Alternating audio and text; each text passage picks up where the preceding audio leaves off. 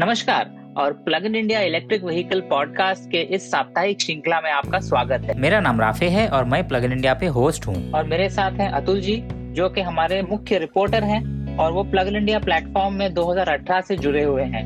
हमारे साथ फरा भी हैं, जो इस पॉडकास्ट की प्रोड्यूसर हैं। ये हमारा 11वां एपिसोड है और इस बार हम बात करने वाले हैं तेल उत्पादक कंपनी बैटरी का प्लांट लगा रही है। ये बिल्कुल एक अद्भुत बात है, लेकिन हो रही है। आइए मिलते हैं सबसे पहले हमारे एक्सपर्ट अतुल गोपाल से। अतुल जी नमस्ते एंड वेलकम। धन्यवाद रफे जी। और कैसा हाल है? बॉम्बे क्या बोल रहा है आजकल? यस, बॉम्बे तो आजकल कोविड वैक्सीन के पूरे तामझाम में लगा हुआ है। कई सेंटर्स खुल गए हैं और सीनियर सिटीजन वैक्सीनेशन लेने जा रहे हैं। हमें एक बार फिर याद दिला दिया है कि वायरस है हमारे बीच और केयर लेना चाहिए। अतुल जी हमें बताइए, आप कैसे हैं, पुणे कैसा है और प्लग इन इंडिया में आजकल क्या चल रहा है? रफे जी, पुणे में भी वैक्सीनेशन जोर शोर से चल रहा है। हफ्ते हम और फराज जी चेन्नई और बेंगलोर की यात्रा करके आए। चेन्नई में हम लोग ने अशोक झुंझुनवाला जी से बात की, आईआईटी मद्रास रिसर्च पार्क में, जो कि इलेक्ट्रिक व्हीकल्स की दुनिया में काफी कुछ अच्छा काम कर रहे हैं। तो उसका एक ब्लॉग हम लोग ने लिखा हुआ है, जो कि बहुत ही जल्द अपलोड कर दिया जाएगा हमारे वेबसाइट पे। बेंगलोर में हम लोग ने एक इंटरेस्टिंग सा ट्रैक्टर चलाया सेलेस्टियल नाम की कंपनी का। होप करते हैं कि वो भी मार्केट में जल्द आ जाएगा। डीलर नेटवर्क ऑलरेडी एस्टैब्लिश हो चुका है उन लोगों का। बॉश नाम की जो कंपनी है, जो कि काफी पॉपुलर है फ्यूल इंजेक्टर्स वगैरह बनाने के लिए, वो लोग बैटरी और मोटर्स में भी काफी कुछ काम कर रहे हैं। तो उनके सीनियर मैनेजमेंट को हम लोग जाकर के मिले थे बेंगलोर के उनके फैक्ट्री में। तो ओवरऑल काफी इंटरेस्टिंग रहा है और कस्टमर स्टोरीज और की हैं। नेक्सॉन के ओनर से हम लोग ने बात की है। एम्पियर के भाई साहब हैं, जिनसे हम लोग ने उनका एक रियल लाइफ स्टोरी बनाई है। तो वो भी वीडियोस आपको बहुत जल्द प्लग इन इंडिया के यूट्यूब चैनल पे देखने को मिल जाएंगे। तो ऑल इन ऑल बहुत बढ़िया टाइम रहा है हम लोग का। हमारे पेट्रियन और यूट्यूब चैनल के सदस्यों के योगदान के कारण ही प्लग इन इंडिया का ये एपिसोड संभव हो सका है। आप भी $1 प्रति महीना देकर प्लग इन इंडिया चैनल को स्वतंत्र रखने में हमारी मदद कर सकते हैं। तो जाइए www.patreon.com/pluginindia पर या हमारे प्लग इन इंडिया यूट्यूब चैनल पर ज्वाइन बटन क्लिक करके हमें सपोर्ट कीजिए। आइए चलते हैं हमारी पहली न्यूज सेगमेंट की तरफ, जो है पियाजियो के बारे में, जिसने इलेक्ट्रिक 3 व्हीलर लॉन्च की है, आपे इलेक्ट्रिक FX रेंज की।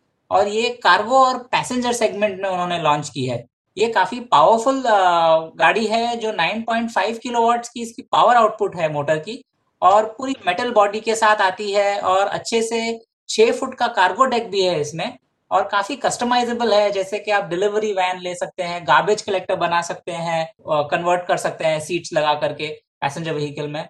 आइए हम जानते हैं अतुल जी से इसके बारे में। अतुल जी हमें जरा बताइए पियाजियो की इस नई इलेक्ट्रिक व्हीकल के बारे में, और आपकी टिप्पणी क्या है इसके बारे में। पियाजियो का नाता पुणे के साथ काफी लंबा चौड़ा है। उनका प्लांट बारामती में है, जो कि पुणे के डिस्ट्रिक्ट के अंदर ही है। पहला वाला जो इनका प्रोडक्ट था वो बैटरी स्वैपिंग के साथ में था, और बैटरी स्वैपिंग कर रहे थे हमारे पुराने मित्र चेतन मैनी जी, जो पहले रेवा चला करते थे और आजकल सन मोबिलिटी चला रहे हैं। लेकिन अभी जो 2 बैटरीज उन्होंने, जो 2 गाड़ियां लॉन्च की हैं, उनमें बैटरीज फिक्स्ड हैं। पता नहीं, कभी कभी एक शंका आती है दिमाग में कि बैटरी स्वैपिंग कितना पॉपुलर है कमर्शियल व्हीकल्स के लिए। शायद पियाजियो दोनों एक्सपेरिमेंट करके देखना चाहते हैं कि कौन सा ज्यादा सक्सेसफुल रहेगा। बैटरी कैपेसिटी पैसेंजर और गुड्स के दोनों की गाड़ियों की मोटा मोटी सेम है। 7.5 किलोवाट आवर है पैसेंजर गाड़ी की, और जो माल गाड़ी की है वो है 8 किलोवाट आवर। तो इतना कम जब आपको वेरिएशन है, तो कभी कभी मेरे को लगता है कि शायद उन लोग ने सिर्फ एक सॉफ्टवेयर के साथ खिलवाड़ किया है, और एक का उन लोग ने ज्यादा ड्रेन करने दिया है और दूसरे का ड्रेन का कट ऑफ उन लोग ने जल्दी कर दिया है। हालांकि मोटर्स काफी अलग है दोनों के। कार्गो की गाड़ी का मोटर 9.5 किलोवाट की है, अब पैसेंजर गाड़ी जो है यानी कि रिक्शा, उसकी सिर्फ 5.5 किलोवाट की बैटरी है। ये मेरा अंदाज ये है कि कार्गो गाड़ी यानी कि जो माल वाली गाड़ी है, उसका रेंज काफी कम होगा कंपेयर टू द पैसेंजर गाड़ी।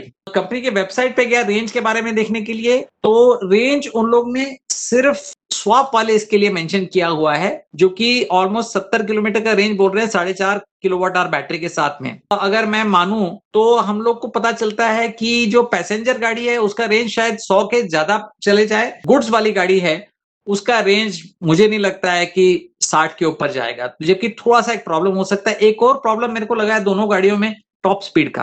टॉप स्पीड दोनों की 45 किलोमीटर पर आवर बताई गई है, जो कि मुझे लगता है थोड़ी सी कम है। बाकी कहाँ कैसे चलेंगी गाड़ियां, मेरे हिसाब से उत्तर भारत में जहां पे चढ़ाई और उतार कम होते हैं वहां पे इन गाड़ियों को प्रॉब्लम होना नहीं चाहिए, लेकिन जहां पे महाराष्ट्र जैसी जगह में जहां पे घाट बहुत होते हैं, चढ़ाइयां काफी होती हैं, शायद इतने पॉपुलर ना हो पाई ये गाड़ियां। Thank you Atul ji. खास करके हमने देखा है जैसे एक वर्कशॉप होती है और एक फैक्ट्री होती है जहां पर असेंबल होता है, तो दो लोकेशन के बीच में फेरी करने के लिए गुड्स को इस तरह की गाड़ियां यूज की जाती है, और वो फेरिंग जो होती है हाईवे पे होती है जहां पर उनको हाई स्पीड की जरूरत पड़ती है।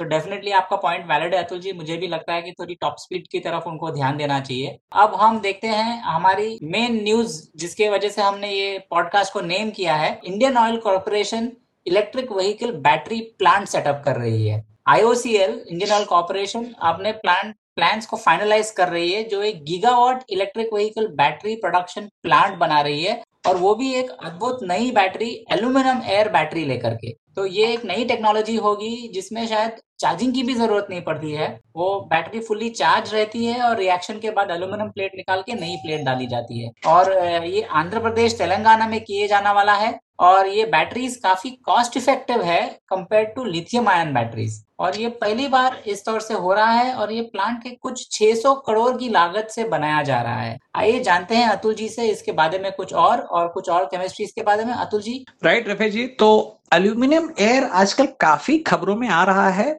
और शायद श्रोताओं जानना चाहेंगे कि इसमें अलग कैसा है, बिना चार्जिंग के बैटरी चलती कैसी है। तो यहाँ पे क्या करती है कंपनी जो एल्यूमिनियम एयर बैटरी बनाती है, वो अपना पूरा इलेक्ट्रोड को ही बदल देती है। बैटरी में से एक काइंड ऑफ वेस्ट प्रोडक्ट निकल रहा है। हालांकि कंपनी जरूर कह रही है कि हम लोग एल्यूमिनियम को रिसाइकल कर सकते हैं, लेकिन आपका वो एल्यूमिनियम निकाल करके उसको फिर से प्रोसेस करना पड़ता है, तो उस प्रोसेसिंग में एनर्जी लगती है। तो इनडायरेक्टली आप ये कह रहे हो कि हम पेट्रोल पंप्स पे एल्यूमिनियम के इलेक्ट्रोड स्टॉक करेंगे, आप आइए, आप अपना नया एल्यूमिनियम इलेक्ट्रोड डालिए उसके अंदर और आप आगे बढ़ जाइए। ठीक है, कोई भी नई टेक्नोलॉजी को कम से कम एक 5-10 साल तो लग जाते सेटल इन करने के लिए। तो मुझे नहीं लगता है कि 2025 और 2026 के पहले ये एल्यूमिनियम एयर पॉपुलर होगी, लेकिन कोई बात नहीं, इंडियन ऑयल काफी पैसे वाली कंपनी है, काफी काला रिसर्च कर सकती है, तो होपफुली अगर हम लोग को एक और ऑप्शन मिल जाता है बैटरियों के लिए तो नथिंग लाइक इट। मेरा निजी एक और विचार ये भी है कि इंडियन ऑयल जैसे कंपनी को फ्यूल सेल्स के ऊपर भी काम करना चाहिए, क्योंकि उनकी कैपेबिलिटी लिक्विड हैंडलिंग में है, और फ्यूल सेल्स चलते हैं बेसिकली हाइड्रोजन के ऊपर में। ये हाइड्रोजन जलता नहीं है, लेकिन उसकी भी एक बिजली काइंड ऑफ तैयार होती है, उसके डिटेल्स में आज नहीं जाएंगे। ऐसे जो कंपनीज पेट्रोल वाली कंपनीज हैं, अगर वो लोग स्टोरेज में और हैंडलिंग में जो एक्सपर्ट हैं और डिस्ट्रीब्यूशन में जो एक्सपर्ट हैं, तो उनको शायद हाइड्रोजन हैंडलिंग का भी एक कैपेबिलिटी डेवलप कर लेना चाहिए। दूसरा, इंडियन ऑयल एक और काम कर रहा है, वो चार्जिंग स्टेशन और स्वैपिंग स्टेशन की बात कर रहा है। मुझे नहीं लगता है कि इंडियन ऑयल की जैसे कंपनी को चार्जिंग स्टेशंस एक अच्छा सोल्यूशन होगा उनके लिए, क्योंकि उनका जो रियल एस्टेट है वो काफी महंगा है, तो आप गाड़ी खड़ा नहीं कर सकते हो वहां पे बहुत सारी गाड़ियां, तो आपका जो भाड़ा नहीं निकलेगा पूरा पेट्रोल पंप का। तो उसके वजह से स्वैपिंग स्टेशन ज्यादा सेंसिबल बनता है। स्वैपिंग स्टेशन के लिए हमारे पास सरकार के लिए एक जो पॉलिसी होनी चाहिए स्टैंडर्डाइजेशन की, वो अभी तक प्लेस में नहीं है। तो शायद इंडियन ऑयल या कोई भी ऑयल कंपनी जो कि सरकार के साथ लाइजन करने में उस्ताद होते हैं, तो इन लोग को थोड़ा सा सरकार के साथ में बैठ करके, कंपनियों के साथ में बैठ करके कोशिश करें जितनी जल्दी बैटरी स्टैंडर्डाइज हो जाए उतना अच्छा होगा सब लोग के लिए। ऐसे कंपनीज थोड़ा सा फ्यूचर को ध्यान में रखते हुए ये सब काम करना शुरू करें, तो हो सकता है कि इंडियन ऑयल में ऑयल खत्म होने के बाद भी कुछ ना कुछ काम करते रहेगी। Thank you Atul ji. Definitely एक नई दिशा है, और अल्टरनेट टेक्नोलॉजीज को भी एक्सप्लोर करना चाहिए। डेफिनेटली प्लग इन इंडिया पे हम लोग इलेक्ट्रिक्स की तरफ ज्यादा ध्यान देते हैं, और हमें लगता है कि ये आज का सोल्यूशन है जो एक पॉसिबल सोल्यूशन है, और दूसरे solutions long term future solutions हो सकते हैं। अब electric vehicle supply equipment EVAC के बारे में जानते हैं। MG मोटर्स और टाटा पावर ने मिल करके चेन्नई में अपना पहला फर्स्ट 50 किलोवाट फास्ट चार्जर लगाया है। एमजी मोटर्स काफी कुछ कर रही है इंफ्रास्ट्रक्चर बिल्ड करने के लिए, और कई लोकेशंस में जहां वो गाड़ी बेचते हैं वहां पर वो चार्जर्स भी सेटअप करते हैं, और ये एक अच्छी पार्टनरशिप है जो टाटा पावर के साथ उन्होंने की है। और ये 50 kilowatt super fast public charging station उन्होंने लगाकर फरवरी 24 को लॉन्च किया है, और कंपनी कह रही है कि काफी सारे और भी वो 50 किलोवाट और 60 किलोवाट चार्जिंग स्टेशंस भी देश भर में लगाने वाले हैं। आइए जानते हैं अतुल जी से इसके बारे में। अतुल जी, हमें आप थोड़ा बताइए एमजी मोटर्स और टाटा पावर्स क्या कर रहे हैं और इसके बारे में आपकी टिप्पणी क्या है। फास्ट चार्जर आ रहे हैं तो टाटा पावर ने ऑलरेडी टाटा मोटर्स के साथ टाई अप किया हुआ है, उनके डीलरशिप्स पे फास्ट चार्जर लगे हुए हैं। अब एमजी के साथ भी वो लोग टाई अप कर रहे हैं, और इन अ वे मुझे क्या लगता है ना रफे जी, की शुरुआत जो फास्ट चार्जर्स की है वो शायद डीलरशिप से ही होगी। क्या कहते हैं अंग्रेजी में कहावत है, प्रैक्टिस व्हाट यू प्रीच। अगर आप लोग ईवी बेच रहे हैं तो आपको ईवी का चार्जर भी साथ में एक फैसिलिटी ऑफर करनी पड़ेगी, और अगर कंपनीज एक दूसरे के ईवीज को अलाउ कर रहे हैं तो ईवी ओनर्स के लिए अच्छा है ये। तो जितने ज्यादा चार्जर हो कम्युनिटी में उतना ज्यादा हमारे लिए अच्छा रहेगा। हालांकि कुछ कुछ लोगों का ये मानना है कि फास्ट चार्जर शहरों से ज्यादा हम लोग को हाईवे पे मिलने चाहिए। फॉर एग्जाम्पल, अगर आप समझो बॉम्बे से कोल्हापुर जा रहे हैं, पूना जैसे जगह में समझो अगर हम चढ़ाई कर रहे हैं, ठीक है, तो हमें लोनावाला में जैसे जगह में अगर चार्जर मिलता है तो ज्यादा अच्छा रहेगा बनिस्बत ये कि पूना तक पहुंचने का। ऑफ कोर्स अगर कोई फ्लीट वाले लोग हैं तो उनको तो शहर में ही ज्यादा करके रनिंग करनी होती है, तो उन लोग को शायद हाईवे की इतनी ज्यादा जरूरत नहीं पड़ेगी। पर प्रॉब्लम रफे जी इकोनॉमिक्स का है।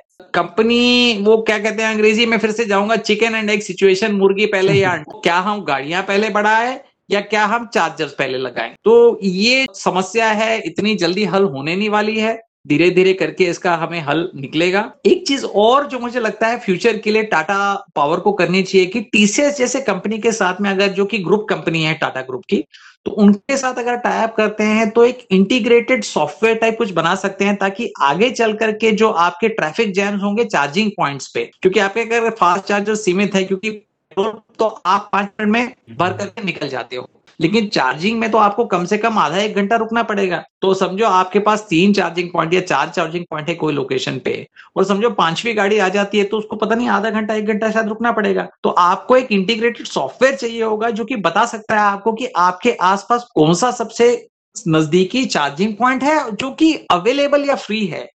तो ये शायद टीसीएस, टाटा पावर वगैरह जैसे कंपनियों को मिल करके कुछ एक मैनेज करना चाहिए। क्या हो सकता है रफे जी, प्लग इन इंडिया में भी हम लोग ये कर पाए अगर कंपनीज हम लोग को परमिशन दे, लेकिन ये एक आइडिया है दिमाग में कि जो कि फ्यूचर के लिए जरूरी है। डेफिनेटली अतुल जी, पर्सनली मैं भी ये राय रखता हूँ कि हाईवेज पे काफी चार्जर्स होने चाहिए, लेकिन फ्लीट्स के लिए आपने सही बात बताई कि उनको विद इन सिटी की जरूरत पड़ेगी। इसी के साथ हमारे न्यूज आइटम्स कंप्लीट होते हैं, और अब हम चलते हैं क्वेश्चन एंड आंसर्स और कमेंट्स के सेक्शन की तरफ, जिसके लिए हमारे साथ हैं फराजी। क्या हमारे पास कुछ क्वेश्चंस या कमेंट्स आए हैं? बिल्कुल, एक क्वेश्चन आया है। राहुल हमारे YouTube चैनल पर कमेंट किए हैं कि उनको इलेक्ट्रिक व्हीकल खरीदनी है, लेकिन उनका कंसर्न ये है कि बैटरी टेक्नोलॉजी में जो एडवांसमेंट्स आने वाले हैं, तो आज वो इलेक्ट्रिक व्हीकल खरीद लेंगे तो क्या आगे जाके उनको ये बैटरी टेक्नोलॉजी का एडवांटेज मिलेगा, कि क्या टाटा, एमजी या कोई और इलेक्ट्रिक व्हीकल मैन्युफैक्चरर उनको ये अपग्रेड दे पाएगा कि नहीं? वेल अतुल जी, मुझे याद आता है कि जब कई मेरे फ्रेंड्स कंप्यूटर खरीद रहे थे तब उनको भी ये ख्याल आया था कि अरे नया सीपीयू आ गया तो हमारा सीपीयू पुराना हो जाएगा, सस्ती रैम आ गई तो हमारी रैम कम पड़ जाएगी। और इसी तौर से हर टेक्नोलॉजी का यही एक ड्रॉबैक है कि नई टेक्नोलॉजी तो आती ही है, लेकिन आज के हिसाब से जो अच्छी टेक्नोलॉजी है उसको देख करके हमें लेना है, और जब फ्यूचर में नई टेक्नोलॉजी आएगी तब उसको भी अपनाया जाएगा। ये कहते हुए मैं ये भी कह सकता हूँ कि कई लोगों ने जो पुरानी रेवा आई थी उनकी जो 2 सीटर थी, उसको लेड एसिड से लिथियम आयन बैटरीज जरूर कन्वर्ट किया है। तो जहां तक इलेक्ट्रॉनिक्स का सवाल है, ये चीजें पॉसिबल हो सकती है। और आपके पास इलेक्ट्रिक ड्राइव ट्रेन है तो बैटरीज को आप मिक्स एंड मैच कर सकते हैं अगर आपके पास स्किल्ड इंस्टॉलर है या इंजीनियर है। तो ये मेरा टेक है इसके बारे में। अतुल जी, आपको क्या कहना होगा? हाँ जी, और आज ही मैं हेमंत जी से बात कर रहा था जिनने की हमारे ईको को जिसमें कि 10 किलोवाट आवर की बैटरी है उसको निकाल करके उनने 17 किलोवाट आवर की बैटरी उसी जगह में बिठा दी है। जिससे कि रेंज बढ़ करके प्रैक्टिकली 200 किलोमीटर के आसपास चले गया है। तो राहुल जी इत्मीनान रखिए कि ऐसा कुछ आप लोग को अगर जुगाड़ू मैकेनिक मिल जाते हैं, जो कि भारतवर्ष में बहुत सारे हैं, तो आपको चिंता होनी नहीं चाहिए। और दूसरा, जैसे कि रफे जी ने कहा कि आप इंतजार कर सकते हैं, ठीक है, आप एनालिसिस के अंदर में पैरालिसिस कर सकते हैं, लेकिन फाइनली हम तो ये कहेंगे कि भैया आप एक्शन लीजिए। अगर आपका ये एक मात्र कारण है ईवी नहीं खरीदने का, तो आप इसे भूल जाइए। आप अपना इलेक्ट्रिक व्हीकल आज ही लीजिए, उसको एंजॉय करना शुरू कर दिए, और 5 साल 10 साल बाद टेक्नोलॉजी बदलेगी, बैटरी के रेट्स और कम होंगे, ठीक है, तो आपको हो सकता है कि इतने ही दाम में जितने में आज आपको बैटरी मिल रही है, उसके डबल रेंज की बैटरी आपको मिल जाए। तो आप उसकी ज्यादा चिंता फ्यूचर की मत कीजिए, और आज ही आप अपनी एनवायरमेंटल रिस्पॉन्सिबिलिटी का काम शुरू कर दीजिए, और या तो नेक्सॉन या एमजी या जो भी गाड़ी आप पसंद करते हैं, वो जाकर के आप इलेक्ट्रिक व्हीकल मार्केट से जरूर खरीदिए। धन्यवाद। Well said Atul ji. राहुल, मेरा भी यही एडवाइस है आपके लिए, और hope to see you in an electric vehicle soon. और दोस्तों, इसी के साथ हमारा साप्ताहिक पॉडकास्ट समाप्त हुआ, और हमारे साथ बने रहने के लिए धन्यवाद। अगले हफ्ते फिर मिलेंगे। नमस्ते। धन्यवाद। और आप इस शो की ट्रांसक्रिप्ट हमारे वेबसाइट पर भी पा सकते हैं। प्लग इन इंडिया एक ईवी एडवोकेसी ग्रुप है, वो एक सोशल एंटरप्राइज है और इलेक्ट्रिक व्हीकल्स और सस्टेनेबल ट्रांसपोर्ट को प्रमोट करने के लिए बनाया गया है। आप हमें लिख सकते हैं support@pluginindia.com पर, और यहाँ पर आपके कमेंट्स और सजेशंस भी लिख सकते हैं। हम ट्विटर पर भी हैं, फेसबुक और इंस्टाग्राम पे भी हैं, और हम एक सेल्फ ओन्ड ऑर्गेनाइजेशन है, किसी मीडिया ऑर्गेनाइजेशन के हिस्से नहीं है। अगर आपको हमारा काम अच्छा लगता है तो आप भी हमें पेट्रियन सपोर्टर बनकर या यूट्यूब चैनल मेंबर बन के सपोर्ट कर सकते हैं। ये कहकर मैं ये भी कहना चाहूंगा कि हमें जरूरी नहीं है कि आप हमेशा मॉनेटरी तौर पे सपोर्ट करें। अगर आप हमारे लिए रिव्यू लिख सकते हैं, अगर आप हमें रेकमेंड कर सकते हैं अपने फ्रेंड्स या फैमिली को, तो ये भी हमें बहुत मदद करता है। हर छोटी चीज हमें मदद करती है। आप हमारे पॉडकास्ट को भी सब्सक्राइब कर सकते हैं, जो कि एप्पल, गूगल और स्पॉटिफाई पर हैं। धन्यवाद, और अगले एपिसोड में फिर मिलेंगे।